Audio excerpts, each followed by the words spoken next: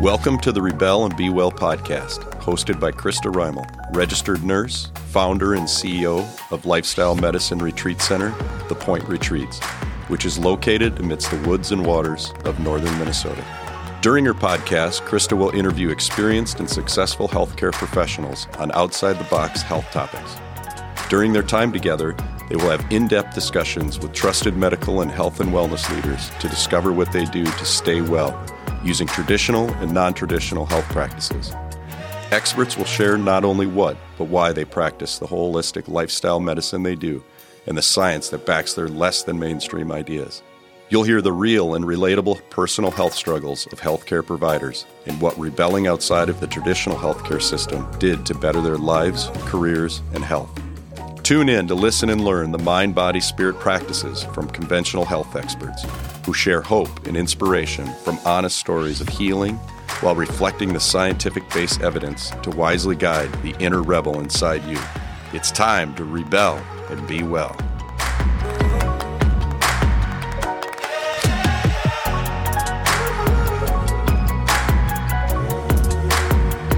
Welcome, Dr. Loie Lenars, to the Rebel and Be Well podcast. Loie, I'd like to take a moment to introduce you to our audience by sharing your bio so they can get to know you a little bit and your background. Dr. Loie Lenars is a physician, educator, and facilitator who works with individuals and teams to help them develop their capacity to maintain resilience and passion in their work. She has over 35 years of experience working with clinicians, hospitals, healthcare systems, and educational institutions, helping them to identify the values, purpose, and calling that bring them to their work. In her work, she seeks to create an environment that helps individuals and teams build their capacity to explore their intellectual and emotional learning edges. Loie received her undergraduate degree in philosophy from the University of Minnesota and her medical degree from the University of Minnesota Medical School. She completed her family medicine residency in 1984 and spent 12 years in private practice before her practice became part of a large healthcare system. She spent 10 years as Fairview's chief clinical officer and has been a clinical professor at the University of Minnesota since 1984. In 2007, she was awarded the Bush Foundation Medical Fellowship, during which she had the opportunity to study adaptive leadership with Dr. Ron Heifetz at Harvard and became a facilitator through the Center for Courage and Renewal. Loie lives in Golden Valley, Minnesota with her husband, where they raise their 3 children. In addition to her passion for healthcare and learning, she loves to garden, sing, spend time in the outdoors, and enjoy the company of family and friends, and I'm going to add her new baby grandson.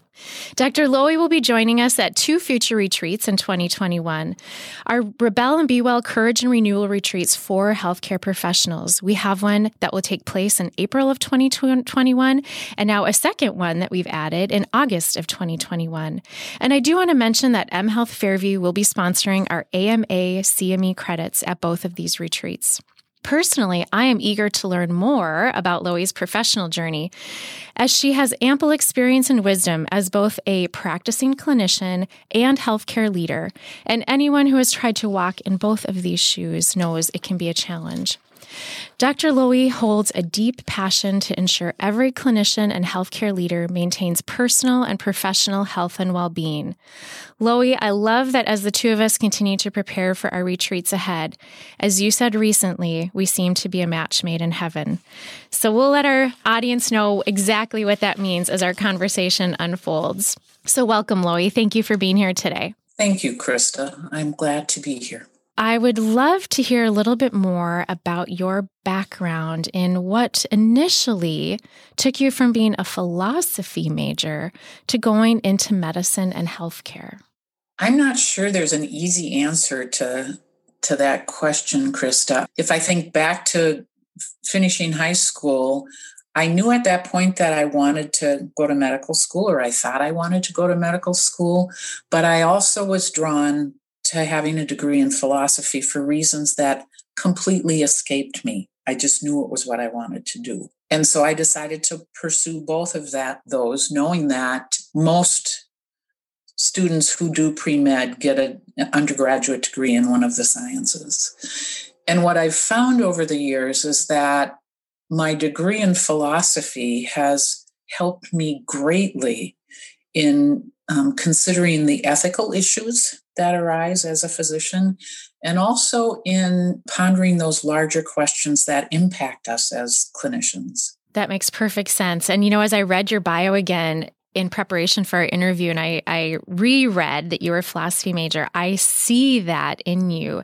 You're very mindful about how you approach some really important topics. So as a physician, my hunch is that has really benefited you and probably your patients and colleagues and staff for many years. You're very intentional with the words you use, which is a really unique and great quality. How did you go then from becoming a practicing physician into leadership? What compelled you to step from the clinical world to the administrative world? If you're going to run your own practice, you need to know how to do the administrative part of the business. So my first experience with that was running a very small practice with one other physician. Eventually, the practice was 5 clinicians, 4 doctors and a nurse practitioner. We did our own payroll, paid our own bills, did our own schedules, figured out, how to hire and fire people. When we sold the practice to Fairview in 1995, we needed to identify somebody at the clinic who was going to be the lead physician that connected with Fairview. And kind of by default, it was me of the 5 of us. And so that was, my first introduction to it was a reluctant one, frankly. I guess I'd say that I found that some of what I needed to do in those situations came pretty naturally. And I actually believe that has a lot to do with what you just referenced, that I seek to be as intentional in what I say as I can be and in what I do. And I also seek to listen carefully to people. And after about 2 years, I was asked to step into the role that became defined as the chief clinical officer role at Fairview. And in truth, I spent about 2 months deciding whether or not to say yes to that. And really, I pondered it not only with my life partner and husband, but also with a small group of friends who I consider my personal board of directors, who really kind of keep me on the right emotional and spiritual path. I love that. It's so important to have your own personal board of directors. You're lucky. It sounds like you have a good one that's led you along the way. And so they said yes. And how many years did you spend in administration and leadership? Before I answer how many years I spent in administration and leadership, I actually want to say they didn't say yes. They asked me questions that helped me know that yes was an okay answer, or they made observations. My husband made the observation that I got immediate and very positive feedback from my patients on a daily basis, and that was not likely to happen once I took a more administrative role, even though I was still practicing, so I still got to see patients. But they asked me questions like, what does this mean you're giving up? And what draws you to it? I spent 10 years in that role. In about 2007, so I'd actually been in the role for about 8 years at that time, I could feel for a variety of reasons that it was time for me to consider what I was going to do next. In considering that, that's when I actually applied for the Bush Medical Fellowship and was granted one late in 2007. And when you're granted a Bush Fellowship, you have, I believe at that point it was 3 years to complete it. And so I waited a year before, I waited 18 months before I started my year-long fellowship.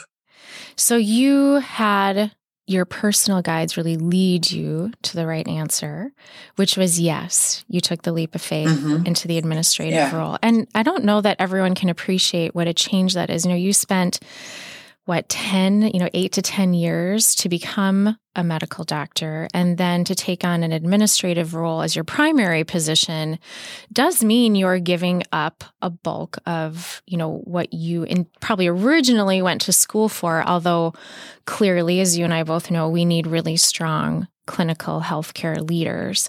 And so I applaud you for doing that, because it's not always easy to make that change. It wasn't easy. When I did my Bush Fellowship, part of what I concentrated on was how to help clinicians, doctors, nurses, other clinicians learn how to lead, because often what happens when we ask, especially nurses and doctors in healthcare, to step into leadership roles, the fact that they have innate leadership skills is seen, and then they're plunked into a role without ever deliberately developing their skills as a leader. Mm-hmm. It felt at some times, and I was fortunate, I had a boss who very deliberately developed me, but nonetheless, I did not have many other physicians who could mentor and role model for me. It would be kind of like taking a medical student who you could see had great skills in one or another specialty or inclination towards, and just kind of plunking them into it without having them do a residency and get the experience on the job, so to speak. What a great analogy, because I think it is really hard for people to understand. It's hard for healthcare professionals to understand. You know, we've talked about this in our conversations, but a lot of times they'll pull a physician or nurse to be in leadership with no formal education in leadership or experience or mentorship. And there's kind of this us versus them scenario between administration and frontline staff. And all of a sudden frontline staff go, yes, one of our own is going to be a leader. They're going to save every, person, every professional and solve all of our problems. And then you get to administration and you see things from a very different lens. And the pain point in that of kind of wearing both hats can be quite challenging. So I applaud you for having taken that step. I'm glad you had a mentor to lead you along the way. I deeply appreciate your passion that came out of this to then help foster other healthcare leaders and recognize the importance of that. And so is that what led you into hosting and leading and guiding retreats? Indirectly, yes. I'd say there were things that led me into becoming a facilitator of retreats around clinician well-being. And frankly, the first was recognizing my own diminishing resilience as I was in a leadership role and still practicing and feeling worn out from it. Realizing that there are very few places where we are taught how to maintain our own resilience. And I'll speak from the perspective of a physician, since that's what I am. It's not something generally talked about in medical school. I was fortunate enough to have been in a residency that had a support group for the residents. And so I had that modeled for me in that residency, which was a huge benefit to me and to my classmates and colleagues. But that was a rarity in the country when I was a resident. It was enough of a rarity that I actually went on to facilitate that support group after I finished residency, and I facilitated it for 35 years. Wow. And I would get asked to speak at conferences about it because people wanted to know more about how you did something like that. But the other thing that really impacted my sense of we need to figure out ways to build the resilience of physicians. And again, physicians and nurses were really where my focus was. Seeing what happened to my colleagues when really difficult things happened for them, and there was nowhere for them to go to manage that. Those of us who are clinicians go into the work we do because we hope to help and heal. And when something goes poorly, when someone is harmed, even when that harm isn't because there was something we did mistakenly, we suffer. And that secondary trauma or that secondary suffering that we have isn't something until very recently that's been talked about or researched or addressed. I know without any doubt that it has cost many doctors and nurses a lot of pain. So being able to give them ways of being, I rarely talk about it as tools, really ways of stepping into their work that allow them to stay more resilient felt like a new calling to me. And it was actually having that realization and having that understanding that at my core, what I am is a teacher. And by that, I mean, I seek to help people learn as much from inside of themselves as from what's presented to them from the outside world. Realizing that is what brought me to apply for a Bush Fellowship. And you bring up such a great point, Loie, and thanks for being vulnerable and sharing that. You know, we can only take healing as far as we've gone, usually ourselves. And when we as physicians or nurses are experiencing a great deal of pain, as you said, and that secondary trauma, you know, it can really impede us as healthcare professionals. And all of us go into the profession to be healers, but we're not taught in medical school or nursing school. When you see something traumatic, when someone passes unexpectedly or expectedly, there's a trauma there. And then we kind of just go on. It's like one of the odd professions where you have life and death moments consistently, and then you go and pick up, you know, Johnny and Susie from soccer and make dinner and do laundry. And there's this deep discord in kind of our professional life and our personal life often, and we don't allow ourselves time to reconcile what you go through as professionals. And thank goodness there are leaders such as you who've said, hey, time out. Like, we got to look at this. And it's still not common. You know, you mentioned it wasn't common, you know, for the 35 years that you led that. And I still think it's kind of an anomaly in our healthcare system, and fortunately gaining more attention and recognition. And hopefully this year, maybe even more so, because I think it's undisguisable how much trauma our healthcare professionals have gone through during this pandemic. What you have taken on is desperately needed. And I know that took some vulnerability on your part to kind of first look at that yourself and then be willing to bring something new to your colleagues. So how was that for you when, you know, that's kind of a bridge between you being the traditional physician and leader, and then you kind of brought up this non-traditional thought around physician resilience. How difficult was that for you, that process? I don't recall it being difficult. Okay. I do recall it being arduous. I might compare it to doing a really strenuous hike. You know, and needing to pay attention both to how I was feeling and my surroundings. I want to go back to something you said a few minutes ago. Basically what you said was you can't give what you don't have. You simply can't give what you don't have. And if what we do, and it is what we do, in the way that we train our doctors and nurses is to, by example, if in no other way, teach them to stay so busy that they can't process not only the trauma, but the sacred piece of helping somebody pass into the next, whatever it is we go to after we die. If we can't give people the time to internalize that in a way that honors what it has asked of us, people are going to burn out. I 100% guaranteed people are going to burn out. And the flip side of that is when you let them process it, when you give them the time, when you give them the attention they need and the tools they need to actually absorb that and feel not only the pain, but the beauty of it, it actually makes them stronger and it makes them better at what they do. What hope I have is that there is now a lot in the literature, well, not a lot more than there was 10 years ago, about what happens when we as clinicians burn out that makes a great business case for why we should be paying attention to it.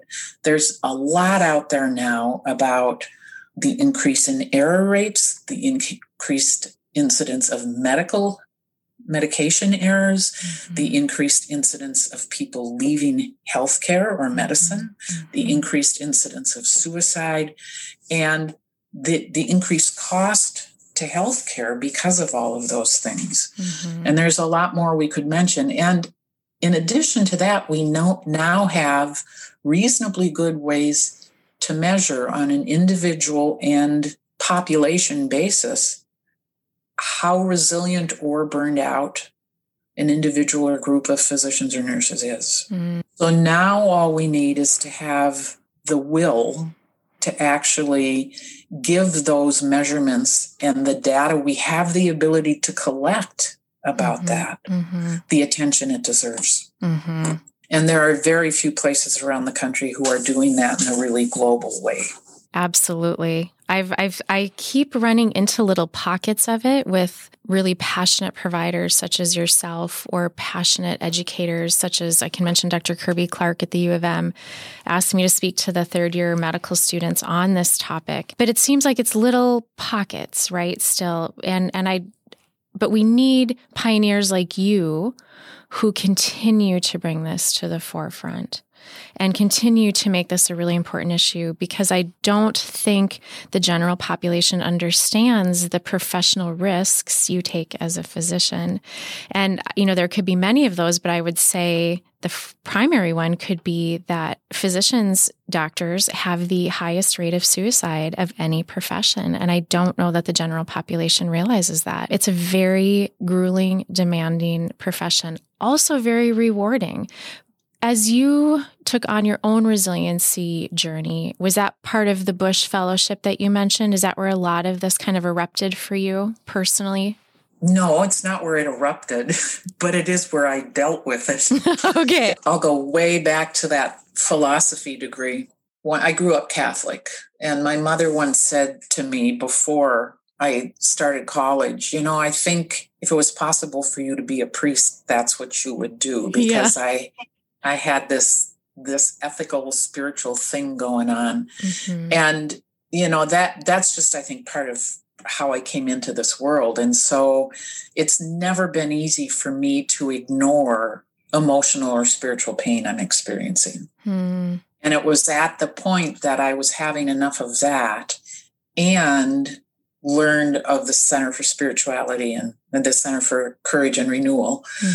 I decided that I'd actually had the Bush Fellowship brochure on my desk for 10 years. Every year I'd throw away the old one and put the new one on my desk, knowing that someday I wanted to do that, but I didn't quite know what it was I wanted to do. Sure. And it was when I understood how fragile I could be and knew that that was true for many, if not all of my colleagues, and that there was something we could do to build our resilience. That's when I knew I needed to apply for the Bush Fellowship. That gives so much hope in and of itself, right? That you held that vision for 10 years, and it doesn't matter if it took you 30 days, 5 years, 10 years to get there, you got there. You didn't ignore that inner voice, that you needed that, and just trusted that the time was going to come when it was ready, when you were ready. The other thing you just mentioned that I really just admire is the fact that you're very open and in tune with the spirit of yourself as a healer and a physician, and kind of the spirit that both of us, believe in some capacity needs to be part of, medicine and healthcare, both for the patient and the professional. What are the non-traditional parts of yourself? When you look at yourself as a physician, which in the traditional role, is it kind of your spirit and trusting your intuition that makes you maybe a little bit more non-traditional? There are some ways I don't see myself as nearly as non-traditional now as I did 15 or 20 years ago when I was younger, which I want to just stop a minute and appreciate. Because what I would have said 15 or 20 years ago is that my focus on our inner wisdom, my focus on our ability to be empathic and emotive was what made me somewhat non-traditional. In that support group I led in the past, helping residents understand that processing what was happening with their patients and with themselves emotionally was as important as processing cognitively and from a clinical perspective. That was non-traditional. Very non-traditional.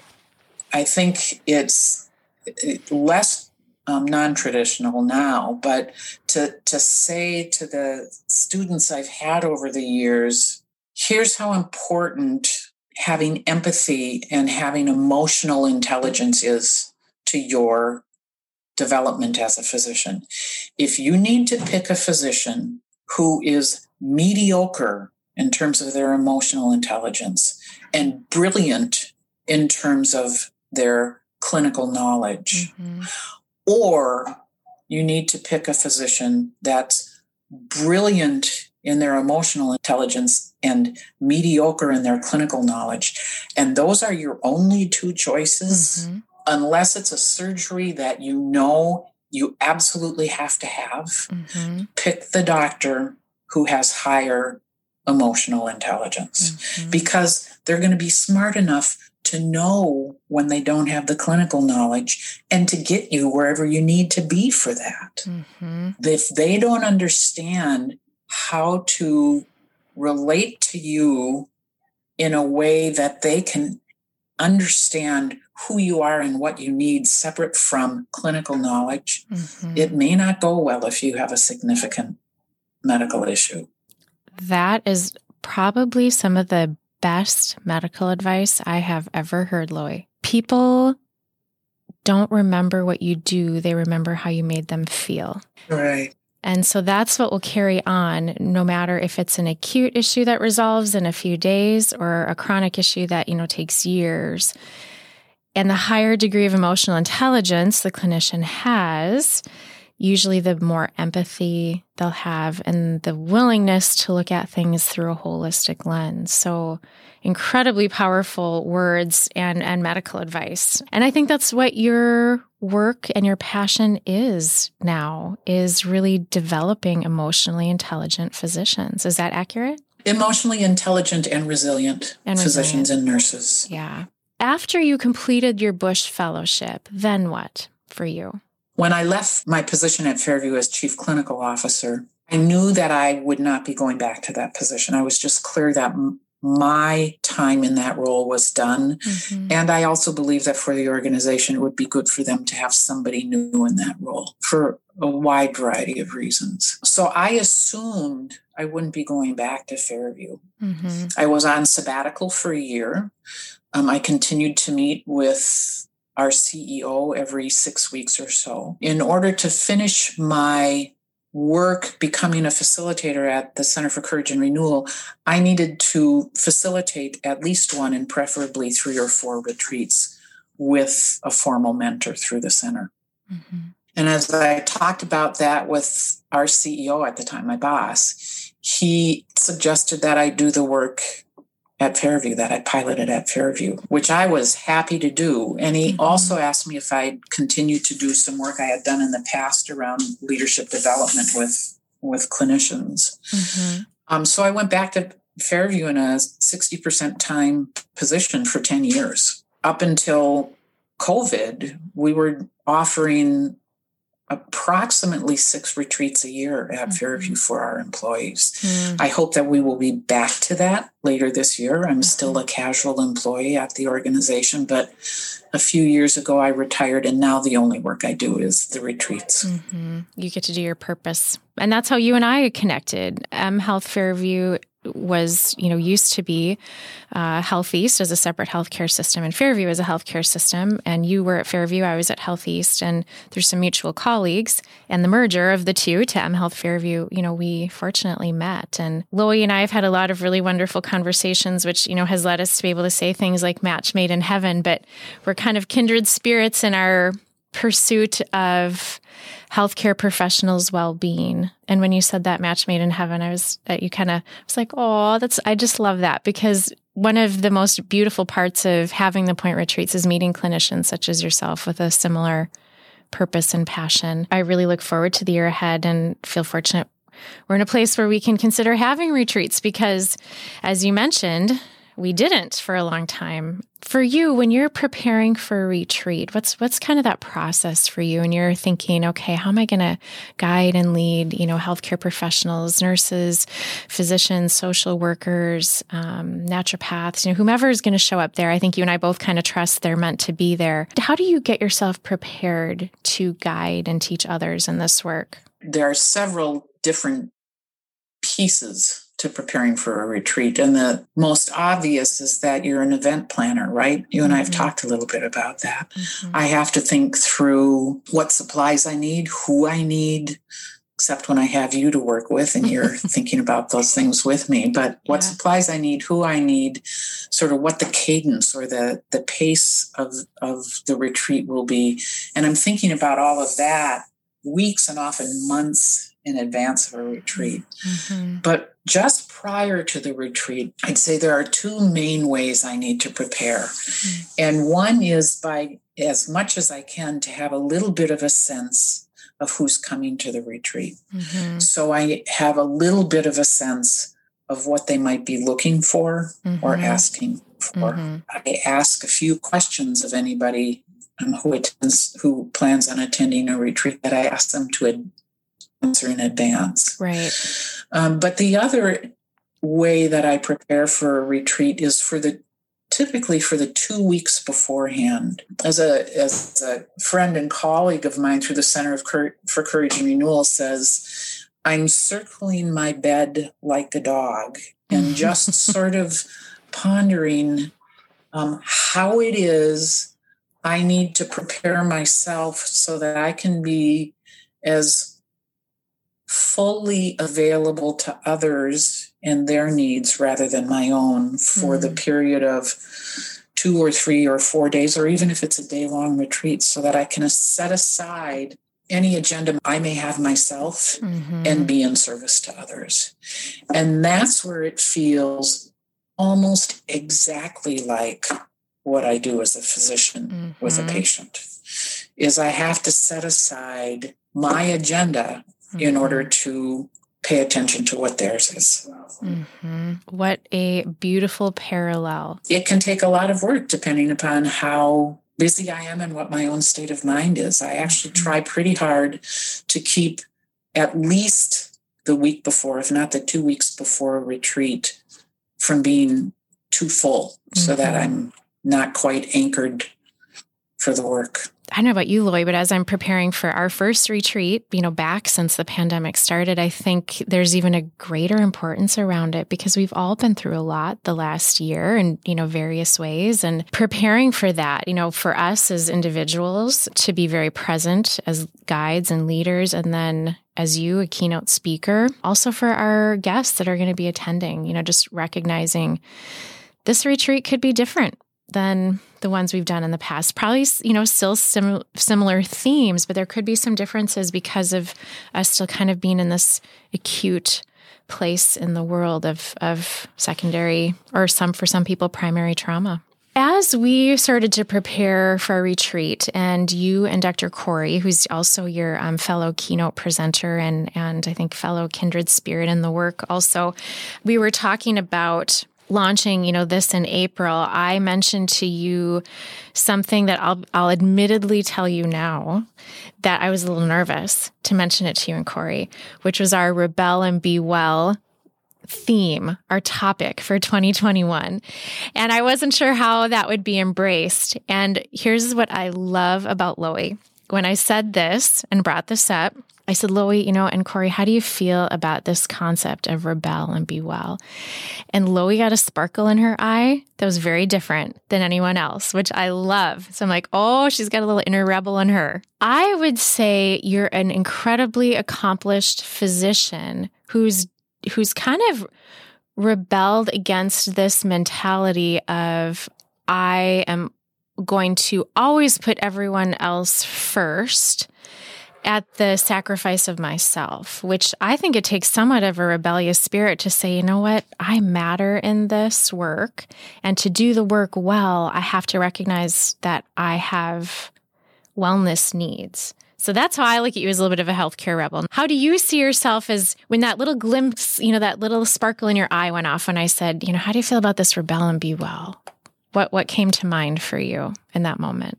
I'm rebellious in that I have for a long time challenged and will continue to challenge that it is either right or good for us to deplete ourselves by being so busy and by giving so much that there's nothing left for us to rely on for ourselves and for our loved ones.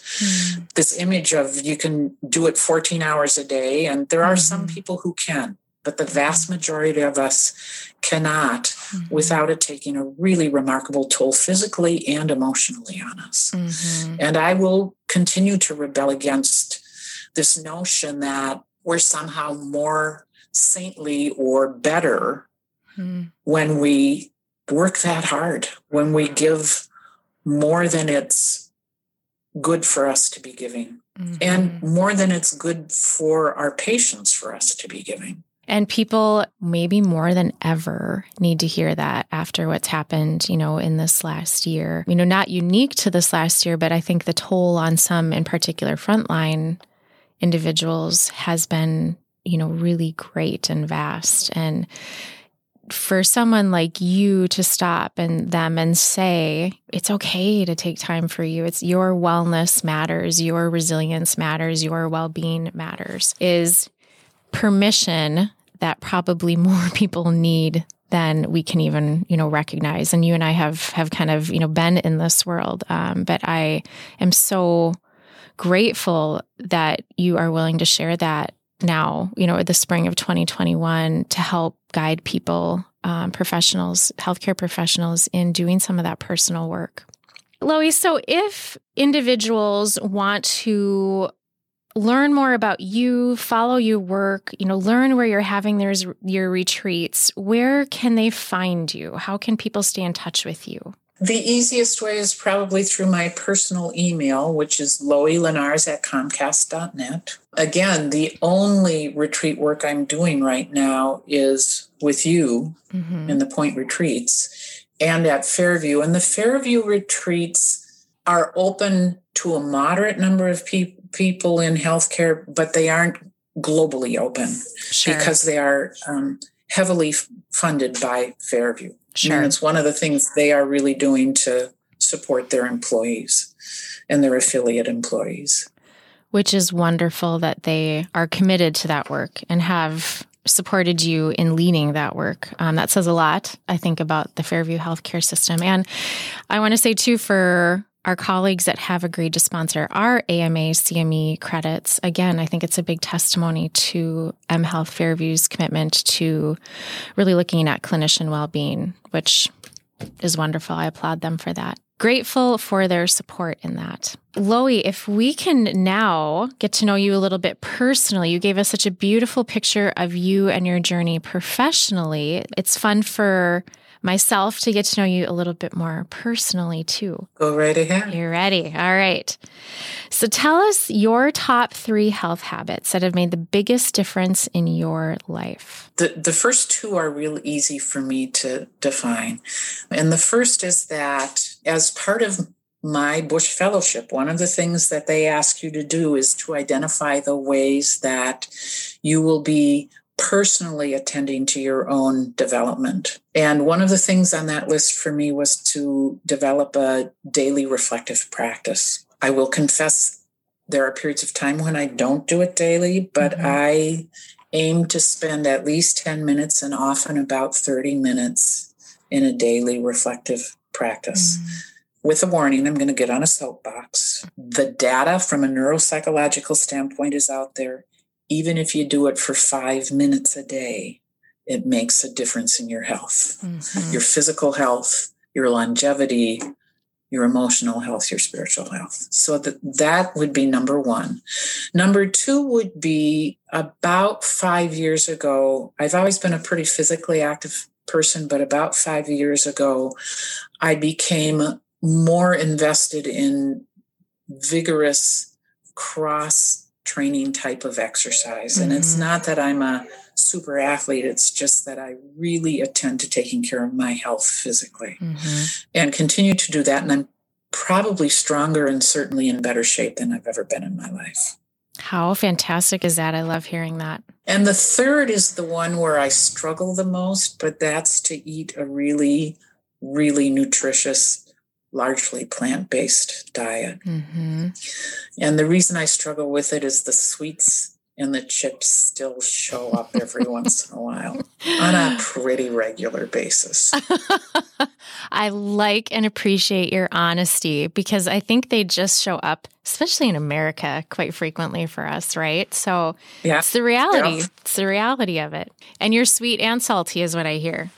Yep, that would be true. Mm-hmm. And I'm gonna give you a big accolade, Loie, because I loved our last Zoom call that you said, I have a hard stop at this time, and I loved the reason why. You said, I have an appointment with my personal trainer, and I was like, good for you. Let's hard stop that call, because that appointment's more important, which is what you just said. So kudos to you. You're an inspiration, truly. I love hearing that. Who is your favorite music artist?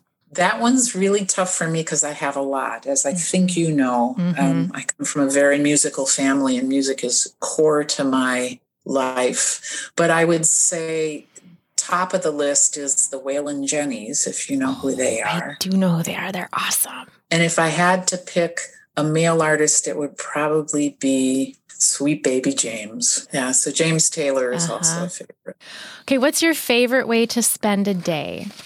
My favorite way to spend a day would be to have a day that allowed me to do some reading early in the day and that meditation, then allowed me to spend time doing something that's chore-like, believe it or not. That's just part of the daily rhythm of a life, whether that's laundry or cleaning, believe it or not, being with my daughter and son-in-law and their new baby, it's been a joy for me to be able to do that kind of thing for them, followed by some sort of physical activity, ideally with somebody. So yesterday it was a long, vigorous hike with my husband. Oh, I should add in there a short nap, or at least a short time to put my feet up and read in the middle of the day. That sounds like a wonderful day. A good combination of restoration and activity. Okay, couple quick this or that questions. Are you a tea or a coffee drinker? Tea. Okay. Introvert or extrovert? Yes. That's awesome. I love that. Texting or talking? Oh, for sure talking. For sure talking. Okay. Black and white or gray? For sure gray. Quality of life or quantity of life? Quality of life. I selfishly picked these questions because I was really curious, and I think I'm continuing to get to know your very kindred and incredible spirit. So that just was really fun to go through with you. Thanks for taking the time to do that. It gives you a glimpse. It's funny how little this or that questions can give you really a glimpse into someone's, maybe it's your philosophical mind or your kind of innate sense of being, but you definitely have a spirit in there that's really incredible. And I'm so excited to do the work that we're going to be doing together in April. Loie, with that, I'm going to close our interview and conversation today with kind of reiterating that people can continue to find you via your personal email that you shared. It sounds like there's going to be continued retreats at Fairview, hopefully in the year ahead. So mHealth Fairview employees in the Twin Cities area can keep an eye on that. And then grateful that Loie is sharing her wisdom and expertise with us at 2 retreats at the Point Retreats, one in April, one in August, both of 2021. Those are for healthcare professionals and will offer continuing medical education credits around Loie and Dr. Corey's work in the Courage and Renewal work. So with that, I would just want to remind people, if you'd like to find out more, you can look up more about us at The Point Retreats or our social media handles, Point Retreats, on Instagram, Facebook, and LinkedIn. Thank you for listening today. We hope this podcast inspires you to rebel and be well. I hope you'll join us for our next podcast when I will be interviewing Chef Jeremy Renicky. Jeremy has always been passionate about great food and loves helping others take command of their own kitchens. He teaches nutritious and delicious cooking classes and provides one-on-one consultations for patients and the community. Find out why I call Jeremy Chef Jeremy Extraordinaire. You've been listening to the Rebel and Be Well podcast, hosted by Krista Reimel, registered nurse, founder, and CEO of Lifestyle Medicine Retreat Center, The Point Retreats, which is located amidst the woods and waters of northern Minnesota. If you'd like to ask Krista Reimel, or one of our past or upcoming guests, a question that will be aired on a future show, simply call 612-352-9177 and leave a message. Please know that when you leave a message, it may be used in whole or in part on a future podcast episode. Again, that phone number is 612-352-9177. Please hit subscribe on whatever podcast source you found us on and rate and review our show. We'd love to hear feedback. Rebel and Be Well is recorded at the studios of Minnesota Podcasting, located in St. Paul, Minnesota. Find them online at mnpodcasting.com. The views and opinions expressed on this podcast are those of the individual participants alone and do not necessarily reflect the views, opinions, or policies of The Point Retreats, Minnesota Podcasting, or any other organization. All medical issues, concerns, diagnoses, medications, and treatments must be managed by your doctor. We do not replace any clinician's medical advice or treatment. Join us next time for Rebel and Be Well.